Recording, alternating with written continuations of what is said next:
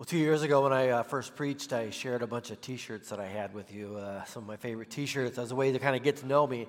And I shared one of my favorite shirts is this one right here, Grace Wins Every Time. And it's the one that I've gotten probably the most comments on as I wear it. You know, we're on a hike in Tennessee, and someone down on the path says, "Oh, Grace wins every time." And you can tell as they say it, they know. I mean, grace has won in their life. They've experienced it. But 2 weeks ago, I was wearing it up in Dubuque County, and it was a little different this time. I heard someone say something like, "Grace wins." And I looked over, and this lady pointed to another lady. "Grace wins." Her name was Grace. Yeah, it was a little different. I'm sure if I would have hung around, they probably would have wanted to buy this shirt right off my back. I mean, that'd be pretty intimidating, wouldn't it? If your name is Grace, to have this shirt. You go to game night, you go to play a tennis match, and you wear this, and you're like, whoa, intimidation factor. She's even got a shirt that says she wins every time. That could be a little intimidating. But as we come to this passage in the book of Acts and our journey through the Acts, it's really kind of the rest of the story of chapter 10 with Peter and Cornelius. And as we get to verse 18, which we're going to cover from verses 1 to 18, you can't come to the end of this chapter and just feel like celebrating, because you see grace winning in so many ways. It's not always like that. Some passages that are descriptive and you kind of read, and at the end and you're kind of like bummed because we're in a spiritual battle. And sometimes there's defeat and failure. Sometimes when we underestimate or underutilize God's grace, because if we trust in God's grace, there will always be victory. But we don't always do that. As a matter of fact, Paul wrote in 2 Corinthians 6, "We urge you not to receive God's grace in vain." I mean, don't underestimate it. Don't underutilize it in your life. Allow God to work. Peter would later write in 2 Peter 1:3, "His divine power has given us everything we need for life and godliness." God's grace is always sufficient if we allow it to be in our life. So let's look in this passage and look at how there is victory in grace, 4 different ways, and then kind of think about that, what that means for our own lives today. Acts chapter 11, beginning with verse 1. "The apostles and the brothers throughout Judea heard the Gentiles also had received the word of God. So when Peter went up to Jerusalem, the circumcised believers criticized him and said, 'You went into the house of uncircumcised men and ate with them?' Peter began and explained everything to them precisely as it had happened. 'I was in the city of Joppa praying, and in a trance I saw a vision. I saw something like a large sheet being let down from heaven by its 4 corners, and it came down to where I was. I looked into it and saw 4-footed animals of the earth, wild beasts, reptiles, and birds of the air. Then I heard a voice telling me, 'Get up, Peter, kill and eat.' I replied, 'Surely not, Lord. Nothing impure or unclean has ever entered my mouth.' The voice spoke from heaven a second time, 'Do not call anything impure that God has made clean.' This happened 3 times, and then it was all pulled up into heaven again. Right then, 3 men who had been sent to me from Caesarea stopped at the house where I was staying. The Spirit told me not to have any hesitation about going with them. These 6 brothers also went with me, and we entered the man's house. He told us how he had seen an angel appear in his house and say, 'Send to Joppa for Simon, who is called Peter. He will bring you a message through which you and all your household will be saved.' As I began to speak, the Holy Spirit came on them, as he had come on us at the beginning. Then I remembered what the Lord had said, 'John baptized with water, but you will be baptized with the Holy Spirit.' So if God gave them the same gift as he gave us, who believed in the Lord Jesus Christ, who was I to think I could oppose God?" When they heard this, they had no further objections and praised God, saying, "So then God has granted even the Gentiles repentance unto life." First of all, grace wins over the judgmental attitudes of immature believers. At the end of chapter 10, Cornelius and his family had put their faith in Christ. They had received the Holy Spirit and been baptized. And they asked Peter to hang on for a couple days to teach them so that they begin to learn what it means to follow Christ.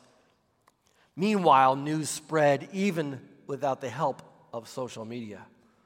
All the way to Jerusalem, 75 miles away. I imagine Peter might have had one of these thoughts like, wow, what just happened with Cornelius was awesome. How am I going to explain that to the brothers in Jerusalem? And he had a right thought. The problem with reports is that they invariably leave out important facts and sometimes exaggerate others. So when Peter does go back to Jerusalem after a 75-mile journey, he probably didn't even have time to unpack his bags when a group of believers called the uncircumcised party came and quickly confronted him. It says that they criticized him. You see, these were people who had embraced Jesus, but they also still held to the law of Moses, which was fine, but also to their man-made traditions, which got very confusing and messy. You see, maybe they were okay the Gentiles became believers, but first they had to become Jews. They had to be circumcised, follow the holy days, follow the diet. And that's what the church wrestled with. We'll see these beliefs bubble over in Acts chapter 15 in a couple weeks. The church wrestled with, how do Gentiles become accepted by God? Do they first have to become Jews?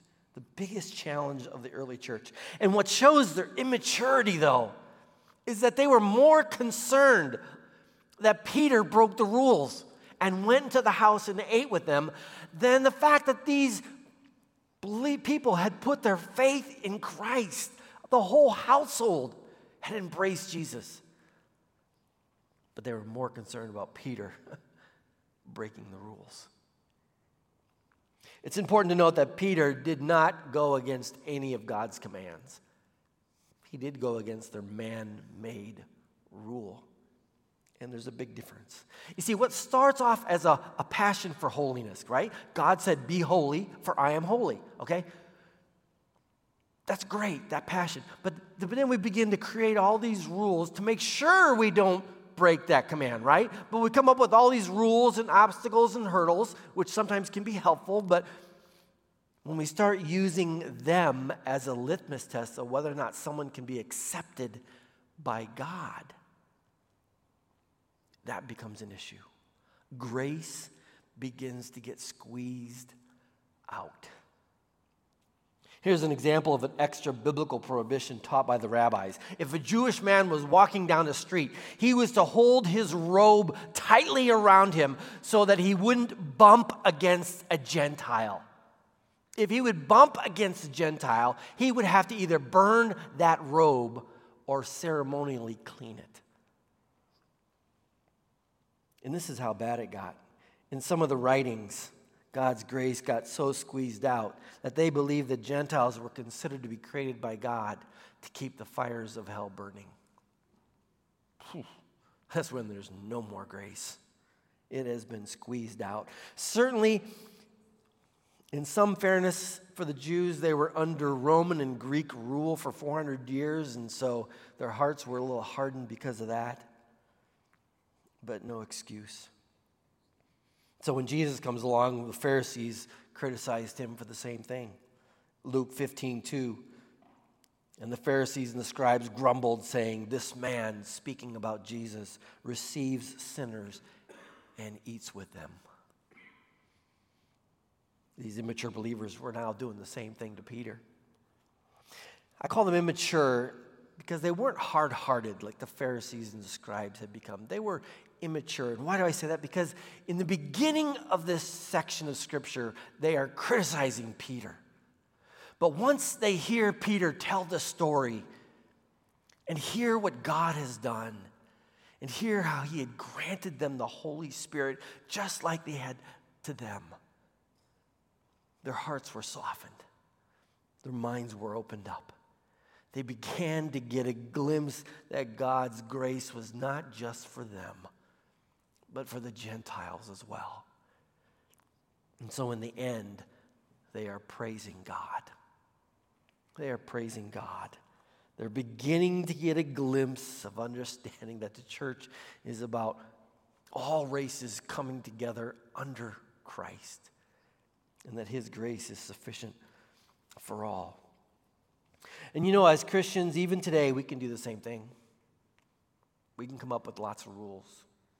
Maybe well-intended in the beginning, but can, over time, if we're not careful, squeeze out God's grace. There's the old saying, don't dance, don't drink, don't chew, don't go with girls that do.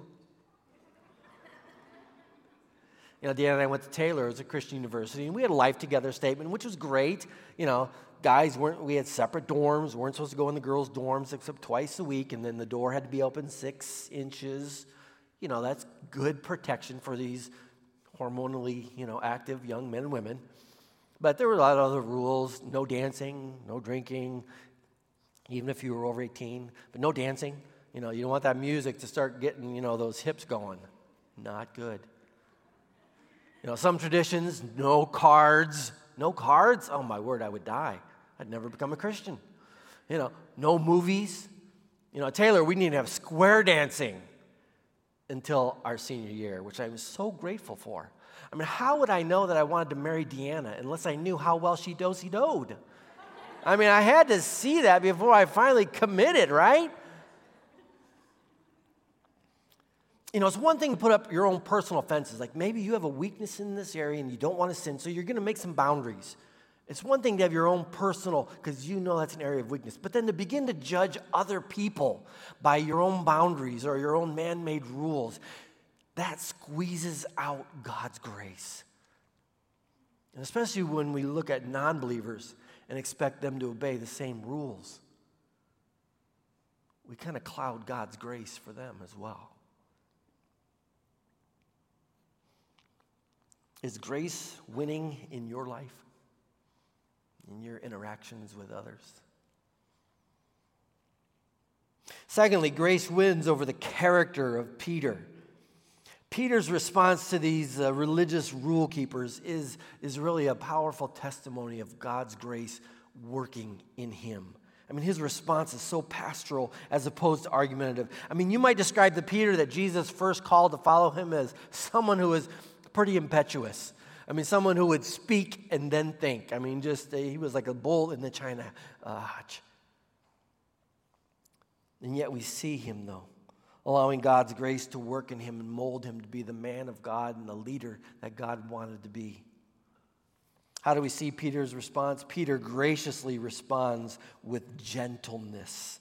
I mean, I'm just struck how gentle Peter's response. I mean, the old Peter, I imagine, would have lost his patience. I mean, he might have said, "Do you know who you're talking to?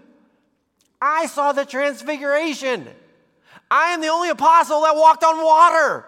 Who are you, spiritual peon, to criticize me?" But he doesn't do that. He responds with such incredible gentleness, gently going over to help them to understand as he has come to understand. Proverbs 15:1 says, "A soft answer turns away wrath, but a harsh word stirs up anger." And so he responded so gently with them. Not only that, Peter graciously responds with patience. Look at verse 4. It says, Peter began and explained it to them in order. I mean, he patiently went through the whole encounter with them, detail by detail. He didn't attack them for being immature, the rule followers, but he helped walk them along this path, the same path that he had to walk along.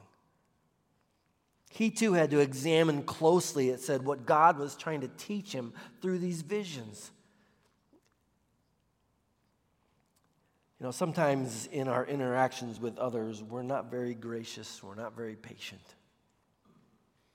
My brother-in-law, who's a pastor down in the Quad Cities, was sharing one day as he was preaching, he saw a young lady up in the balcony on her phone. And he said, kind of irritated him a little bit. As he continued to preach, she continued to be on her phone. And he started getting a little angry. He wanted to call her out right then and there in the sermon, but he thought otherwise. But he thought after the message, he's going to need to give her a little pastoral admonition here. So he was heading her way. And as he was approaching her, he heard her telling her friend next to her that she had invited a friend to church that morning who ended up not being able to come. So she was texting her friend his sermon while he was preaching it because she didn't want her to miss out.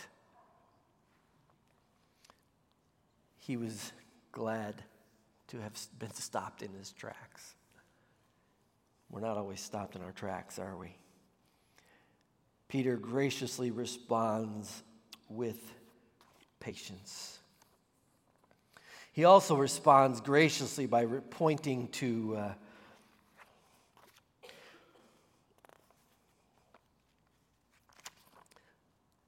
empathy.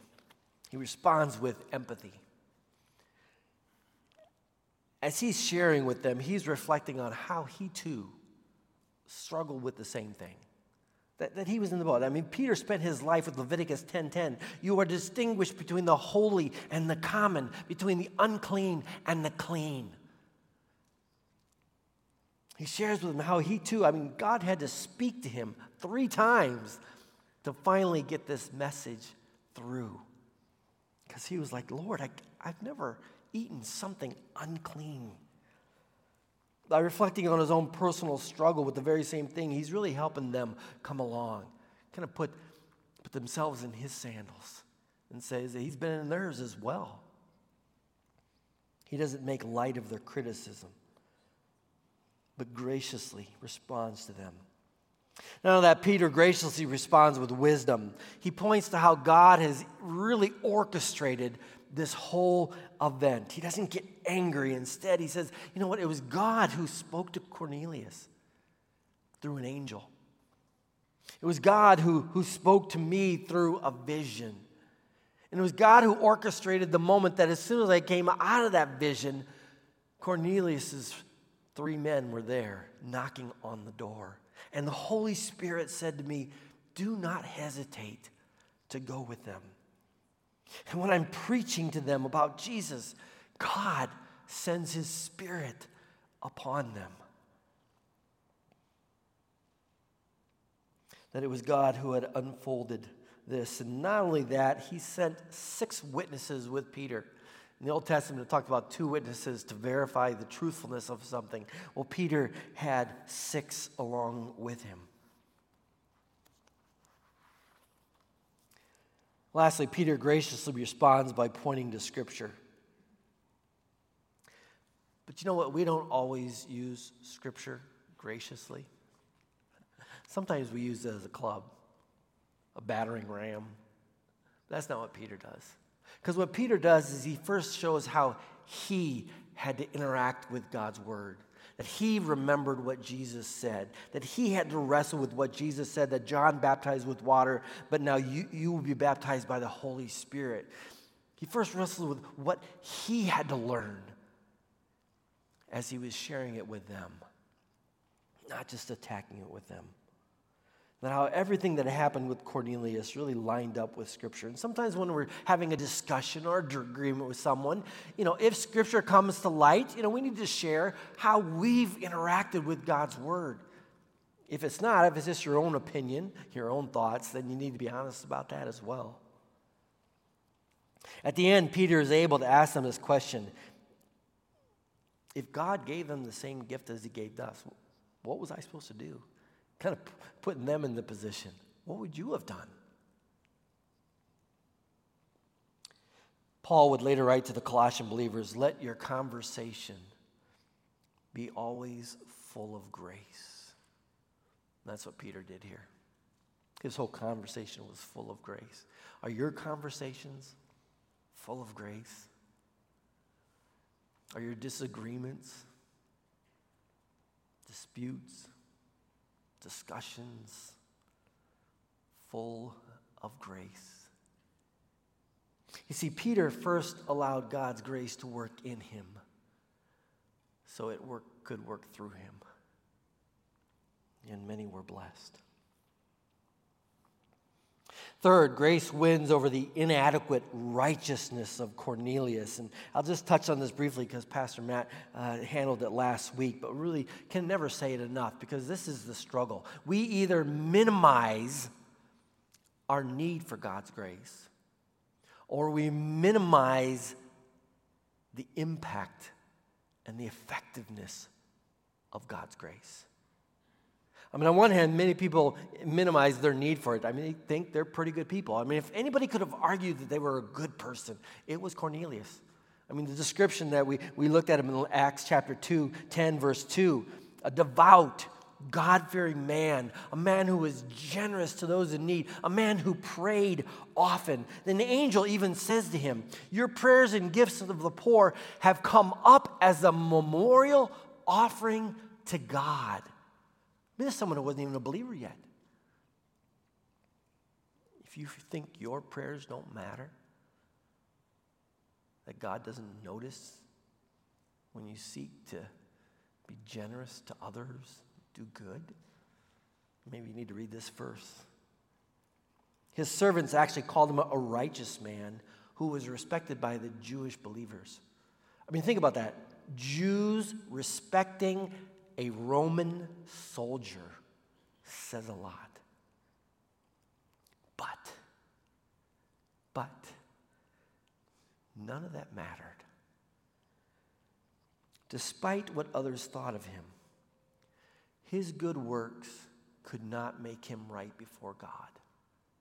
His generosity could not make him righteous before God. His prayers did not make him acceptable to God. None of it could minimize the sin in his life. Maybe he looked good to the standard of others, but not to God's standard of perfect righteousness. It was all inadequate. But Cornelius had a heart that was seeking after God, kind of like we talked about for the Ethiopian eunuch a couple weeks ago. Of what he saw of God in creation, of what he heard about God in the Jewish faith, of what he felt God in his heart, drew him to be this kind of person. And so God led Peter to him so that he could hear the truth of Jesus, so that he could hear about God's grace for him. That it was through Jesus he could be made righteous. It was through Jesus that he could be forgiven. It was through Jesus that he could become a child of God. It was through Jesus that his empty heart could be filled with God's very presence. God won in his life, and in those is his family. Peter would later write in 1 Peter 3:18, "For Christ died for sins once for all, the righteous for the unrighteous, to bring you to God." Cornelius was brought to God that day through Jesus. Grace won. What are you trusting in to save you? Everything is inadequate. Nothing can deal with your sins. Nothing can make your heart righteous before God other than Jesus and God's grace. Lastly, grace wins over the sinfulness of the Gentiles.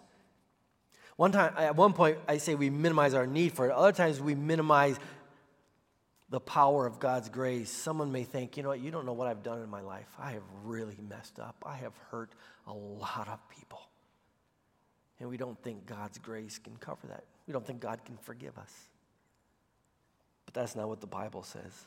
The Bible does say all have sinned and fall short of the glory of God. And those sins are worthy of death.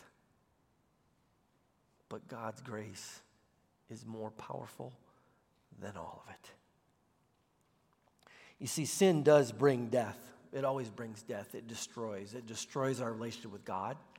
It destroys our relationship with other people. It destroys our trust. It destroys our hearts. It eventually destroys our conscience. It destroys our minds, everything. We think sin brings life, maybe a moment of pleasure, but it doesn't bring life. What does is God's grace. So I love how this passage ends, verse 18. So then, God has granted even the Gentiles repentance unto life. Unto life. I mean, there's so much packed in that phrase. What does that mean, unto life? When I was the first Christian, I thought, well, it just means eternal life. That's all it means. It means so much more than that. I mean, eternal life is being in God's presence forever, but that begins here and now in this life. Jesus said, I've come that you may have life and have it to the full. Fullness means God filling your life, even now. I love the picture in the Old Testament.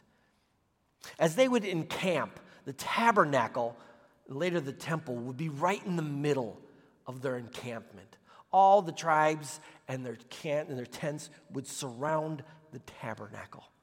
And the point is, when God is in the center, when he is in the center of our allegiance, the center of our trust, the center of our camp, the center of our love the Lord your God with all of your heart, your soul, your strength, your mind, that's when you experience shalom, l'chaim, to life.